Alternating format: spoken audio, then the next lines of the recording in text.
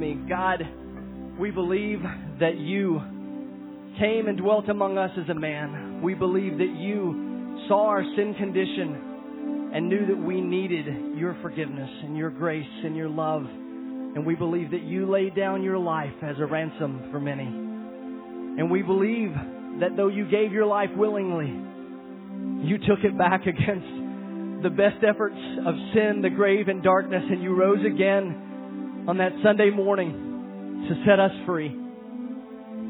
God, we praise you and thank you and ask that you would be with us as we celebrate you this morning and as we understand what it means to be a child of the risen King. For it's in your name we pray. Amen. You may have a seat. Awesome. Well, once again, happy Easter. It is so good to see you. We're glad that you're here to worship with us this morning. And typically, when we start a worship service, we open up God's Word together and we cheer and applaud and clap because we believe that there is power in the Word of God. Today, I want to do something just a little bit different. We also believe that the Bible says Jesus is the Word of God made flesh. He came and took on flesh, and yet He is the very Word of God. He's what we're celebrating today. So if you would, instead of us cheering for opening God's Word together, let's actually cheer for Jesus this morning, that He is alive. And so we've had a lot. Yeah.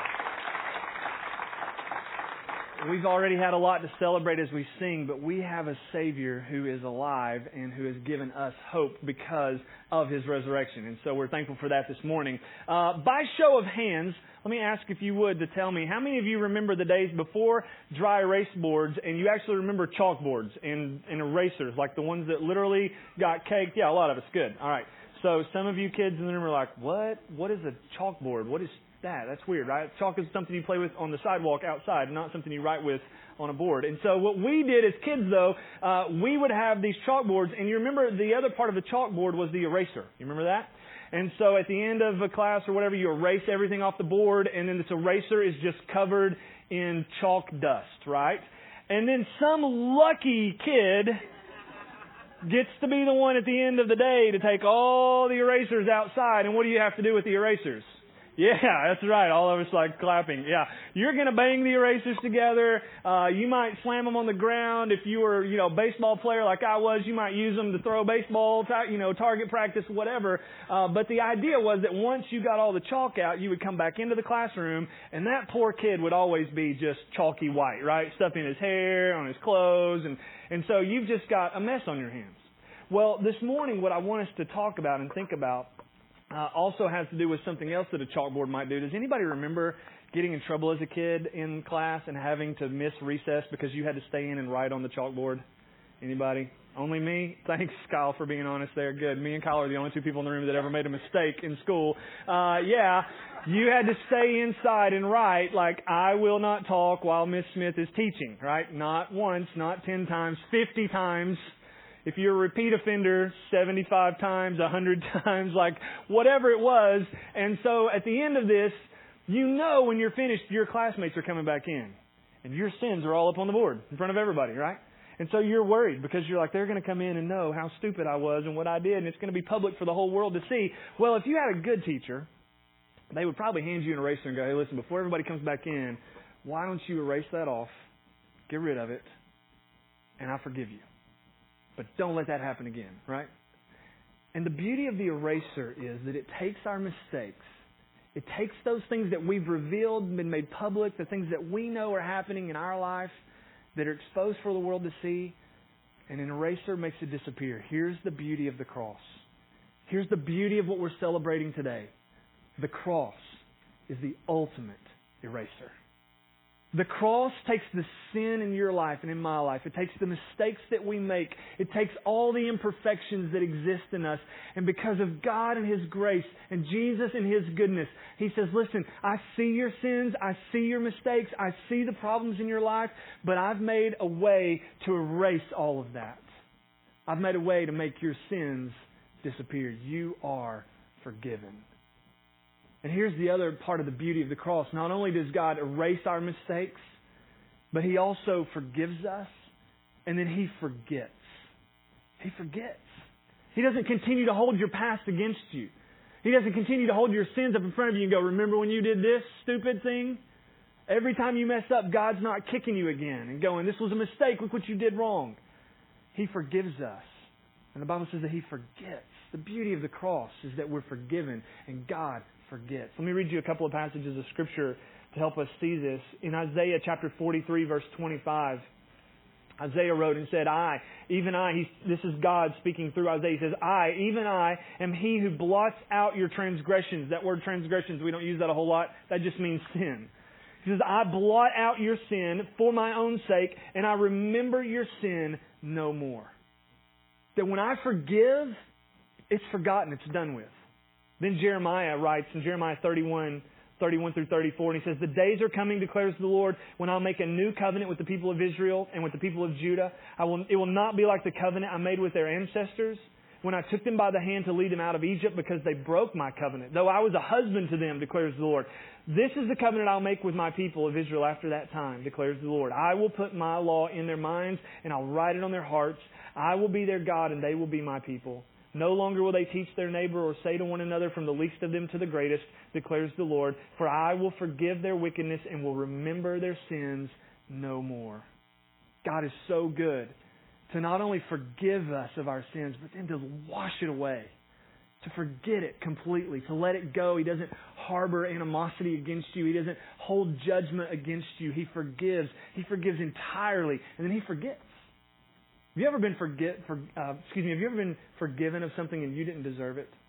You didn't deserve somebody to forgive you? Man, I've had times like that.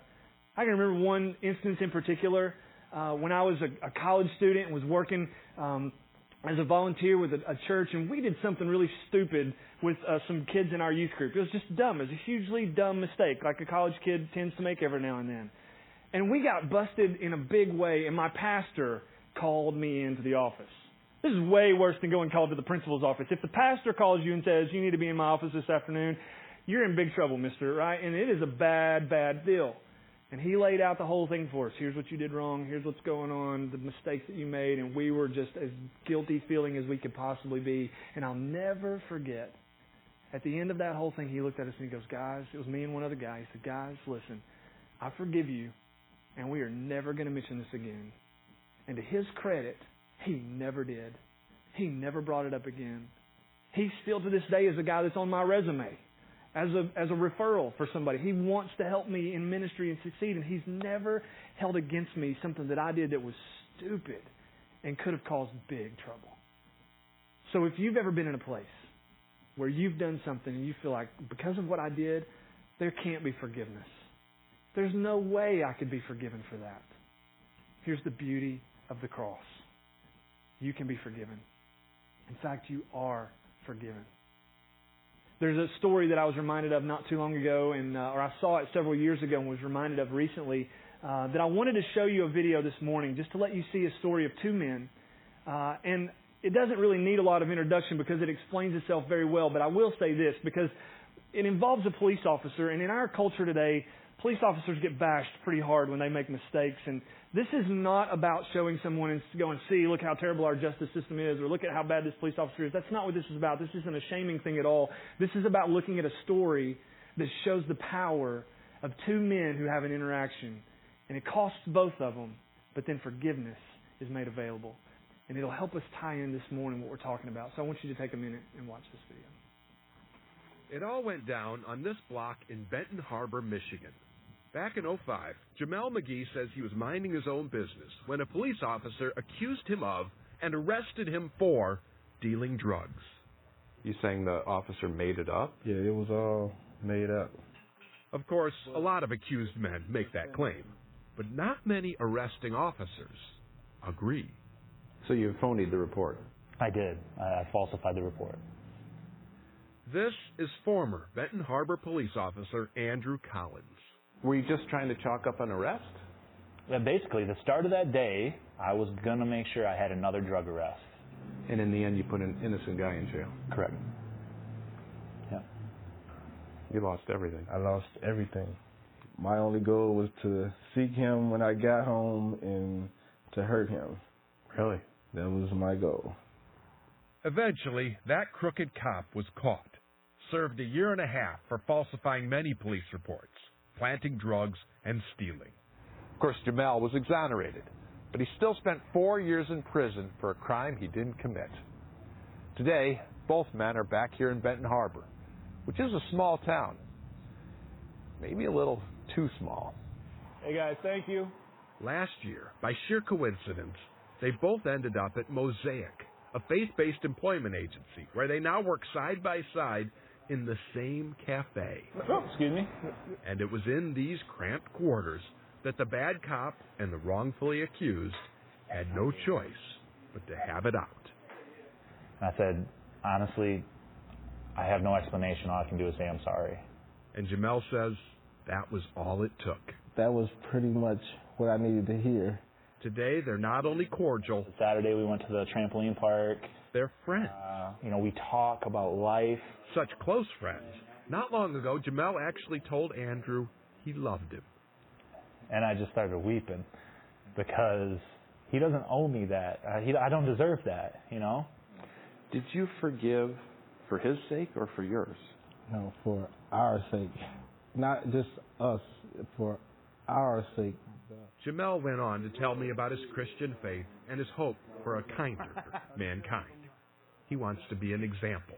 So now he and Andrew give speeches together about the importance of forgiveness and redemption. Grab this one, set it over there. And clearly, if these two guys from the coffee shop can set aside their bitter grounds, what's our excuse?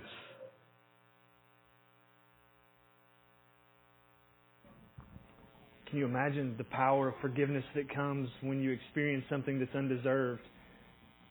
This guy didn't deserve to be forgiven, and he said as much. I didn't deserve that. I didn't know what to say. I didn't know what to do, and I didn't deserve to be forgiven for what I had done.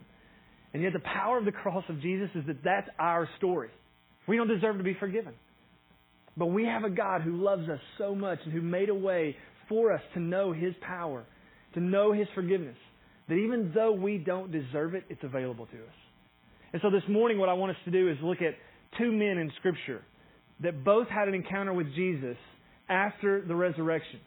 That we're not going to explain in detail the resurrection of Jesus this morning. That's probably a story that you've heard over and over again. But I want us to look this morning at the power of the forgiveness that's available to us on this side of the cross and on this side of the tomb. And so I want us to talk about Peter, and I want us to talk about Saul this morning because these two guys had an encounter with Jesus that changed their life. Now, Peter was one of Jesus' disciples. He was one of the 12.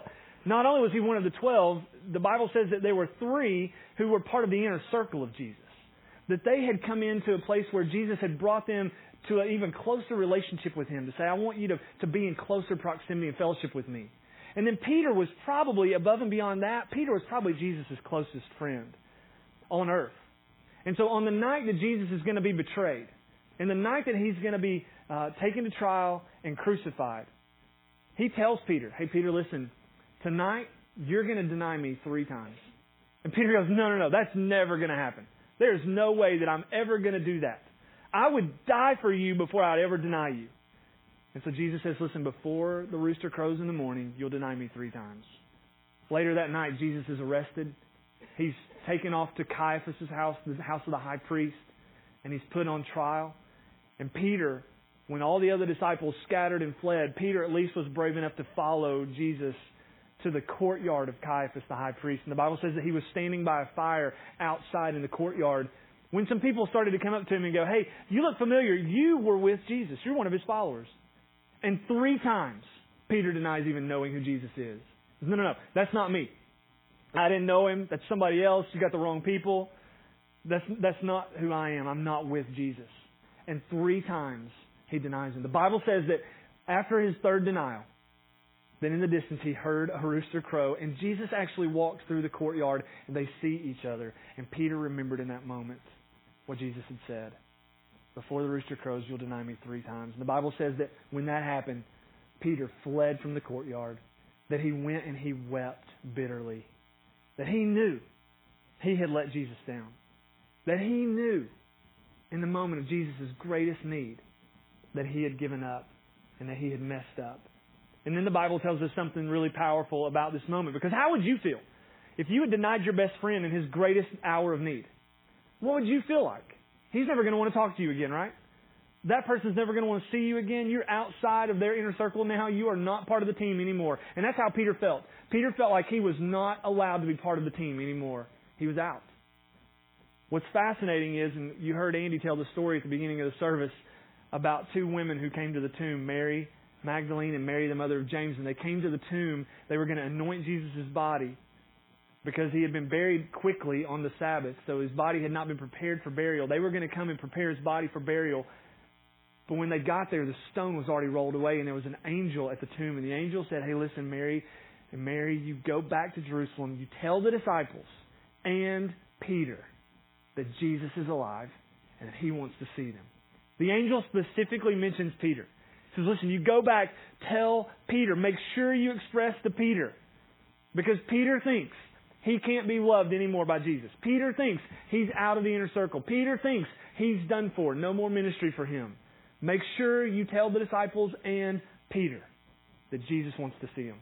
And the angel specifically mentions him. And so Peter's there. He encounters Jesus. And then a couple of days later, there's actually a private moment that Peter and Jesus share together. And I want to just recount this with you because the disciples have been out fishing overnight. And they hadn't caught anything. And Jesus, raised from the dead, he walks out onto the shore. They're off in the boat in the distance, and he yells out to them from the shore, have you caught anything? And they say, no, we've been fishing all night. He says, throw your nets on the other side of the boat. And so they did, and all of a sudden, a huge catch of fish. They start to pull in all these fish, and somebody looks and goes, guys, that's Jesus on the shore. See, Jesus had done this same miracle once before. He had already done this with the disciples one time before. And so they see this happen, and they look and they go, that's him. That's Jesus. He's back. And the Bible says that Peter jumped into the water and swam to the shore to go and to meet Jesus. And when he got there, this is what unfolds. Jesus has made breakfast for them. In John chapter 21 says this. When they had finished eating, Jesus said to Simon Peter, Simon, son of John, do you love me more than these? Now let's stop there for just a second. What are the these he's talking about? There's a lot of people who have different thoughts about this, but really I think primarily this is it. They've brought the fish in to the beach. And I think Jesus looks and goes, hey, Peter, do you love me more than these fish? See, Peter was a fisherman before he met Jesus. And now that he thinks he can no longer play a part in Jesus' team, what's he back doing? He's back fishing again.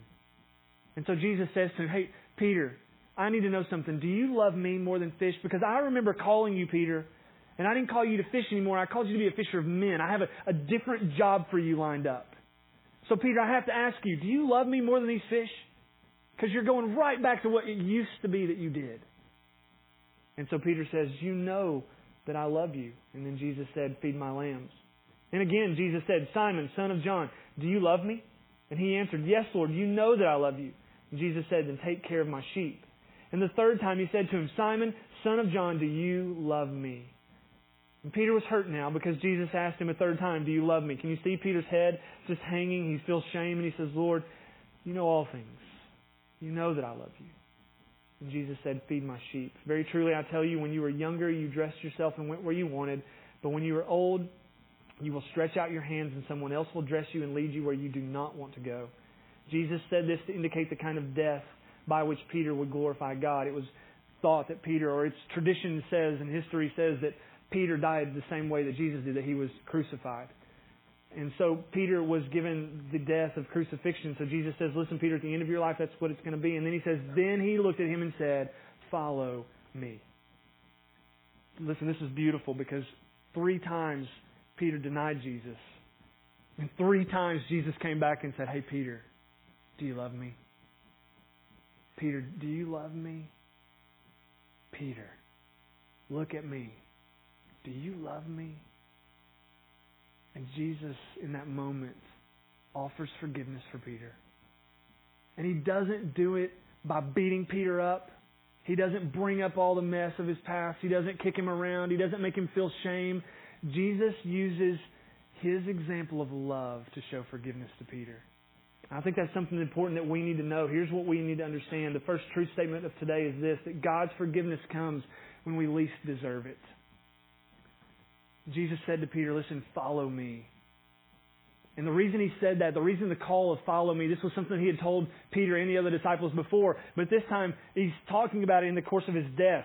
He's just told him, hey, when you were young, you put on clothes, you went where you want to go. When you're old, somebody else is going to dress you, and they're going to lead you where you don't want to go. And they're going to stretch out your hands. He's talking about the kind of death that Peter would endure. And he's saying, listen, Peter, the first time I called you and I said, follow me, and you came all the way into Caiaphas' court, but then you stopped there and then you denied me. So, Peter, here's what I want you to know. The forgiveness that I'm making available to you is now a new invitation. Follow me. And Peter, this time, follow me all the way to death, if that's what it takes. You go all the way, Peter. If you're going to be with me, you're going to be all in. And so he says, do you love me? Do you love me? Do you love me? Then follow me. Follow me. And so we see all of this happen. And Peter had denied Jesus during his greatest time of need. And he thought he disqualified himself from ministry, but Jesus invites him to follow him all the way to death. And I love that Jesus didn't force an apology out of Peter. He never gets Peter on the spot and goes, Peter, all right, you screwed up. Just ask me to forgive you. It'll all be done. Jesus doesn't force an apology. Instead, he reinforces his love. He doesn't beat Peter up. He just goes, hey, Peter, remember, this is a love relationship. So do you love me more than the fish? Do you love me more than anything else in your life? Do you love me? Then follow me. He doesn't beat Peter up. He reinforces his love. Here's the second person I want us to look at this morning. It's a guy named Saul. Some of us know him as Paul. He would become that. But in this story, he's still not met Christ yet. He hasn't met the risen Jesus yet. And so Saul was a guy that persecuted the church. In fact, he was a Pharisee who was on his way to the upper echelon of being a Pharisee. He was on the fast track to being one of the highest ranking Pharisees that there was in Jewish culture. And in the middle of Jesus' life, he starts to hate the people who begin to follow Jesus. And he doesn't want anybody to proclaim that Jesus is God because his zealousness for the law says that anyone who proclaims to be God should be killed. That's what got Jesus in trouble in the first place. Jesus at his trial, the only thing that got him in trouble was that he claimed deity. That he claimed to be the Son of God. And so when Saul comes along, Saul hates those people who are following after Jesus.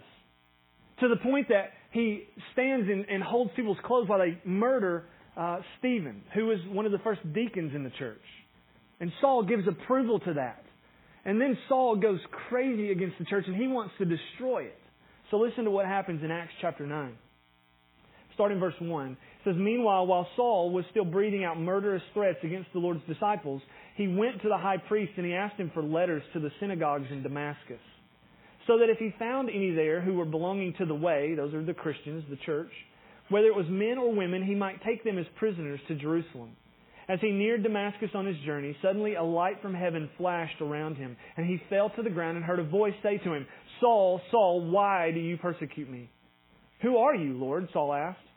I am Jesus, whom you are persecuting, he replied. Now get up and go into the city, and I will tell you what you must do. The men traveling with Saul stood there speechless. They heard the sound, but they did not see anyone. Saul got up from the ground, but when he opened his eyes, he couldn't see anything. So they led him by hand into Damascus. And for 3 days he was blind, and he did not eat or drink anything. In Damascus there was a disciple named Ananias. The Lord called to him in a vision, Ananias. Yes, Lord, he answered. And the Lord told him, go to the house of Judas on Straight Street, and ask for a man from Tarsus named Saul, for he is praying. And in a vision he has seen a man named Ananias come and place his hands on him and restore his sight. Lord, Ananias answered, I've heard many reports about this man and all the harm he's done to the holy people in Jerusalem. And he has come here with authority from the chief priests to arrest all who call on your name. But the Lord said to Ananias, go, this man is my chosen instrument to proclaim my glory and my name to the Gentiles and their kings and to the people of Israel. I will show him how much he must suffer for my name. Then Ananias went to the house and he entered it. Placing his hands on Saul, he said, Brother Saul, the Lord Jesus, who appeared to you on the road as you were coming here, has sent me so that you may see again and be filled with the Holy Spirit. And immediately something like scales fell from Saul's eyes and he could see again. He got up and he was baptized. And after taking some food, he regained his strength. And Saul spent several days with the disciples in Damascus. And at once he began to preach in the synagogues that Jesus is the Son of God.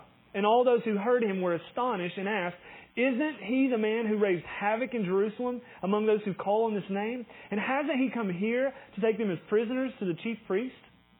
Yet Saul grew more and more powerful and baffled the Jews in Damascus by proving that Jesus is the Messiah. So you see this story of Saul, and here's a man who, he wasn't looking for God. In fact, he hated that Jesus had claimed to be God. He was trying to kill anyone who stood for Jesus, who worshiped Jesus, and he had all the papers to do that. And what you find is that this man, who had a passion for killing people who followed after Jesus, found forgiveness in a way that's amazing. And so here's the second statement this morning, that God's forgiveness comes when we least expect it. He wasn't expecting to find Jesus.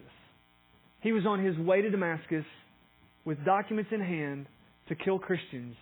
And on his way there, he encounters the risen Christ. Jesus stops him in his track, says, "Saul, what are you doing? Why are you persecuting me?" And then he puts Saul in his place. He says, "Listen, I've got something else for your life. I'm going to call you into relationship with me. I know you don't expect relationship with me, but that's what's being offered." And so Saul meets Christ.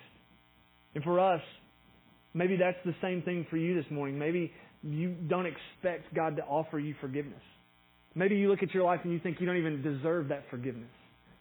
But God's glory, His grace, His forgiveness comes to us when we least deserve it and when we least expect it. And most of the time, what I've found is that when we least expect forgiveness, that's when it means the most. Have you ever found that to be true in your life? That it means the most when you don't expect it to happen? Like there are some people in your life that you know, you've proven over and over again, you can do something stupid, you can ask for forgiveness, and they're going to forgive you. Maybe it's your parents that you just know. It's over and over and over and over and over. You continue to abuse that relationship, but you know anytime you come back and say, "I'm sorry," they're going to forgive you and bring you back into their good graces. There's other people maybe that you would look at and say, "You know what? I don't expect that because of what I've done, they could ever forgive me." And maybe you've put that same expectation on God. Said, "I don't expect because of what I've done in my life that God would ever love me, that He could ever forgive me. I don't expect that." And yet the cross of Jesus and the power of Easter is that that kind of forgiveness is available to you, whether you expect it or not. It's there. Paul's life was radically altered because of the forgiveness that he experienced. It changed everything. One more passage of Scripture to look at. This is 1 Corinthians chapter 15. And this is Paul writing. He was Saul.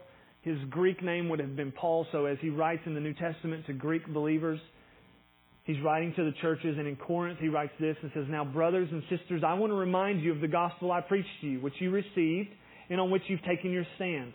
By this gospel you are saved, if you hold firmly to the word I preached to you. Otherwise, you have believed in vain. For what I received, I passed on to you as of first importance." Here's what you received. "That Christ died for our sins according to the Scriptures. That He was buried. That He was raised on the third day according to the Scriptures. And that He appeared to Cephas." Cephas is Peter. And so Paul's reminding him and going, "Remember Peter, the guy that didn't think Jesus could love him anymore?" He says, "Let's remember this. He appeared to Peter and then to the 12. And then after that, He appeared to more than 500 of the brothers and sisters at the same time, most of whom are still living, though some have fallen asleep. Then He also appeared to James, then to all the apostles, and last of all to me, as to one who was abnormally born." A couple of things here for a second. There are people in this Easter season who might say some things and go, "This stuff that you guys as Christians believe is a little bit crazy." Now let's just acknowledge that for a minute. We believe that God came to earth as a man and fully God, completely divine and yet fully human. That He lived a completely sinless life. We believe that. We believe that Jesus committed no sins whatsoever. How many people in the world believe that about somebody? We believe that. And then we believe that He was killed, even though He was sinless, that He had never done anything wrong, that He was murdered, that He was killed, He gave up His life, He was crucified, the worst possible death someone could experience. And then we believe that after enduring that He came back to life. We believe crazy things, right? And maybe you're here today and going, "I know, that's the only reason I only come on Easter is because y'all believe crazy things. I'm just here to make my parents happy today." Y'all can keep your craziness. Paul is telling these people, as he's writing to the Corinthians, he's saying, listen, I want you to understand something. Jesus came back to life. We believe that. That's part of the gospel. He came back to life. And he appeared to Peter. Ask him about it. Ask Peter. First person account. Then he appeared to all the disciples. Ask him about it. Then he appeared to James. Ask him about it. And to me even, as to one abnormally born. He says, I wasn't even part of the original group. Jesus sought me out and stopped me in my tracks and brought me into relationship with Him. That is an abnormal birth into this Christian movement. And then he says this. He goes, and also, just in case that's not good enough for you, Jesus appeared to 500 people at one time. And most of them are still living, so go ask them if this is true or not. This is one of those things that helps us understand, was Jesus a made-up story or not? I mean, did the 12 disciples, did those closest to Him just make up stories about His resurrection to keep their movement going? Is that what's happening here? Well, Paul says, listen, if you want to ask, go ask 500 people who saw Jesus at one time. Now, there are people who would say, okay, well, we can explain that one away. There was this mass hallucination that took place, and they all thought they saw Jesus. Well, let me just try to help figure this one out for just a second. I've never done drugs before. Probably because sometimes if you do drugs, there's hallucinations involved in that. And I have enough problem with the real world. I don't need crazy things happening in my life. But let's say that you and I both do drugs and we both hallucinate. What is the possibility that we're going to both have the same hallucination? And Paul's saying, look, there were 500 people who saw Jesus at one time. And the skeptics of Christianity say, mass hallucination. Has that ever happened at any other point in time in history? Would you ever explain any other event by, mass hallucination? Oh, it happens all the time. No, it doesn't. It doesn't happen ever. And so he says, listen, if you want to know if this story that we're talking about is real, go ask the people who saw it. They were there. They were eyewitnesses to the resurrection of Jesus. And I am an eyewitness to the resurrection of Jesus. He stopped me and called me into relationship with Him. I didn't expect it, but it happened and it changed my life. And then he goes on and he concludes the chapter here, the verses here. He says, I'm the least of the apostles, and I don't even deserve to be called an apostle because I persecuted the church of God. But by the grace of God, I am what I am. And to His grace, and His grace to me was not without effect. No, I worked harder than all of them. Yet not I, but the grace of God that was in me. And whether then it is they or I, this is what we preach, and this is what you believe. I love what Paul says here at the very end. He says, God's grace to me was not without effect. God's grace to me, the forgiveness that I found in Christ, had a huge result. The effect of God's grace, His forgiveness being extended to Paul, was he says, I shouldn't even be here. I'm not worthy of this. I'm the last one who God should have called into relationship. I was killing people who liked Jesus. Not just I didn't like them, we didn't get along. I was trying to imprison them and kill them for their association with Jesus. I don't belong in this group. And yet God, because of His grace, has called me into that relationship. And His grace to me was not without effect. Let me tell you something. When you experience the forgiveness of Jesus that you don't deserve and that you don't expect, when you experience it, it has great effect on your life. It changes everything.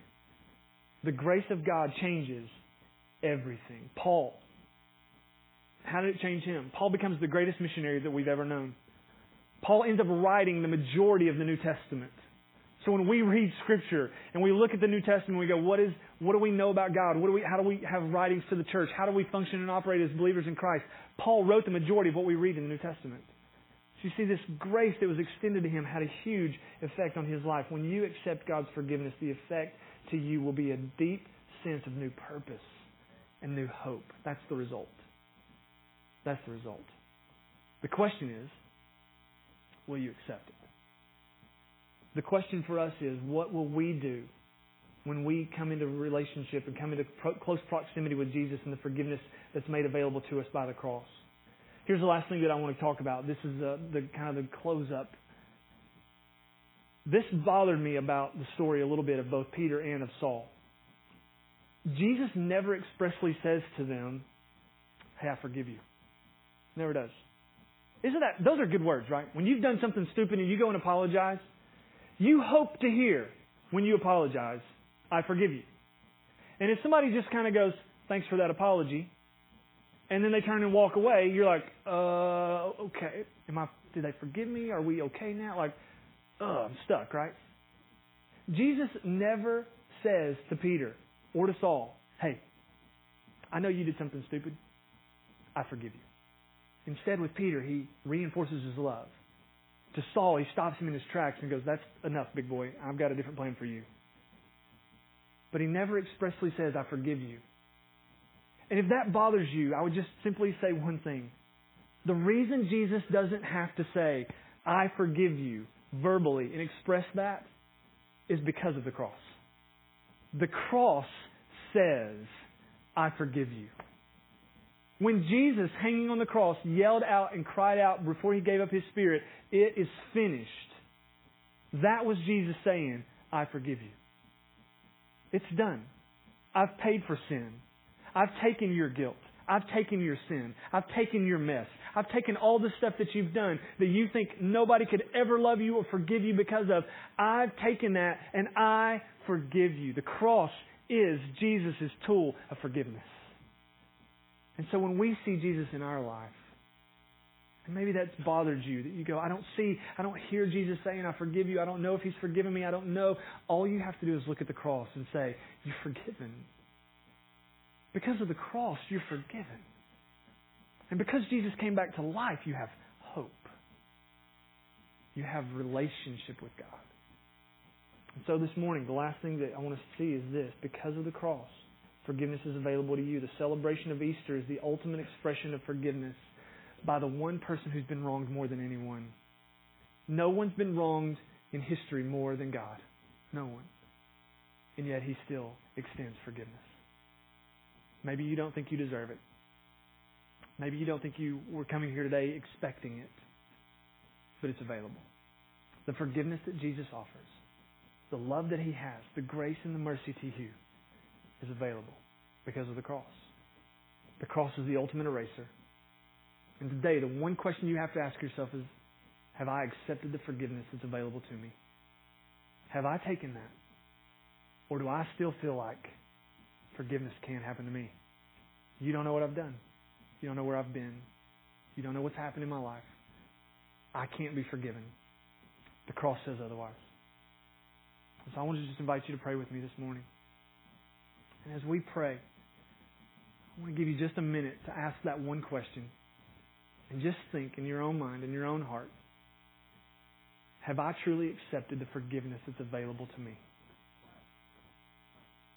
I know I don't deserve it. I didn't come here today expecting it. But I feel the power of God tugging at me and saying, I forgive you. The cross is His expression of forgiveness. Have you embraced that forgiveness? It's available to you. And my challenge to you this morning would be that you don't leave this building without talking to me, without talking to one of our leaders. Certainly not without making it right with God in your own personal way. Just saying, God, I need your forgiveness. I want it.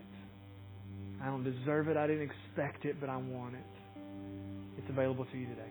Let's pray.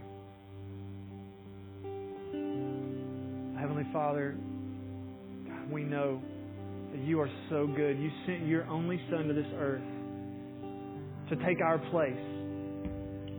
In the past, there had to be a sacrifice for sins. Year after year after year, a lamb had to die for the sacrifice to be made and to keep the covenant relationship you had formed alive, and that the forgiveness would be through that lamb. But in this new covenant era, this new contract that you've established with us, you sent your Son to be the lamb. He is the one and only sacrifice for our sins. There's no other way to get into a relationship with you. There's no other way to have forgiveness. And we know that.